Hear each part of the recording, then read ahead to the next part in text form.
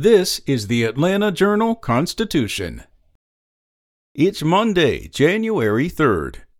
Atlanta Public Schools announced Saturday that it will conduct classes remotely next week due to the surge of coronavirus cases in the metro area. The announcement follows moves by school districts in Clayton, DeKalb, Fulton, and Rockdale counties to push back the return to in-person classes due to high COVID-19 infection rates throughout the state. The Georgia Department of Public Health on Friday reported 24,320 confirmed and probable coronavirus infections, the second highest total of the pandemic. APS said schools would open as planned next week. But on Saturday, the district said in a statement its plan changed after further review of district and community coronavirus data. Online-only classes will begin Tuesday and continue through Friday. In-person classes are scheduled to resume on January 10th. In other news, Georgia's dismantling of Michigan in the Orange Bowl sets up another college football championship game against Alabama on January 10th. It also presents a welcomed headache for state legislators. The Georgia legislature is constitutionally mandated to open its session on the second Monday of January, the same day as the title game in Indianapolis. Lawmakers are not constitutionally mandated to do anything of consequence on that day, and we don't anticipate the two legislative chambers to accomplish much after the session's starting bell.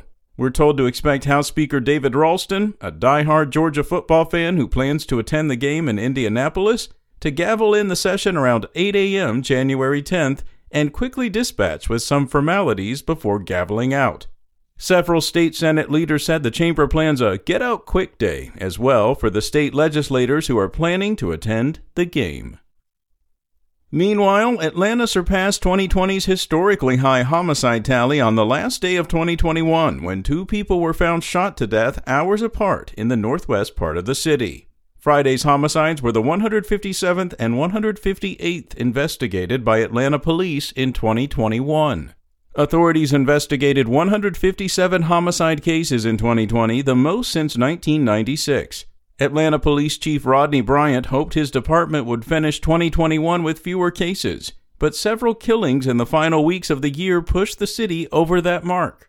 The department recorded 99 homicides in 2019.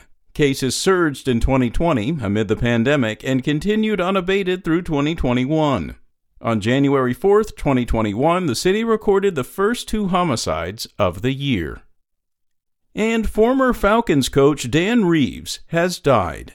Reeves, who coached the Falcons from 1997 to 2003 and led the team to its first appearance in the Super Bowl, died early Saturday at the age of 77 because of complications from a long illness. His legacy will continue through his many friends, players, and fans, as well as the rest of the NFL community. Funeral arrangements are still to be determined.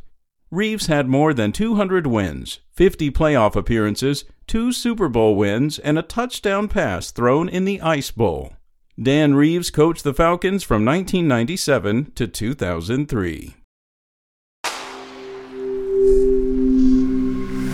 Spoken Layer.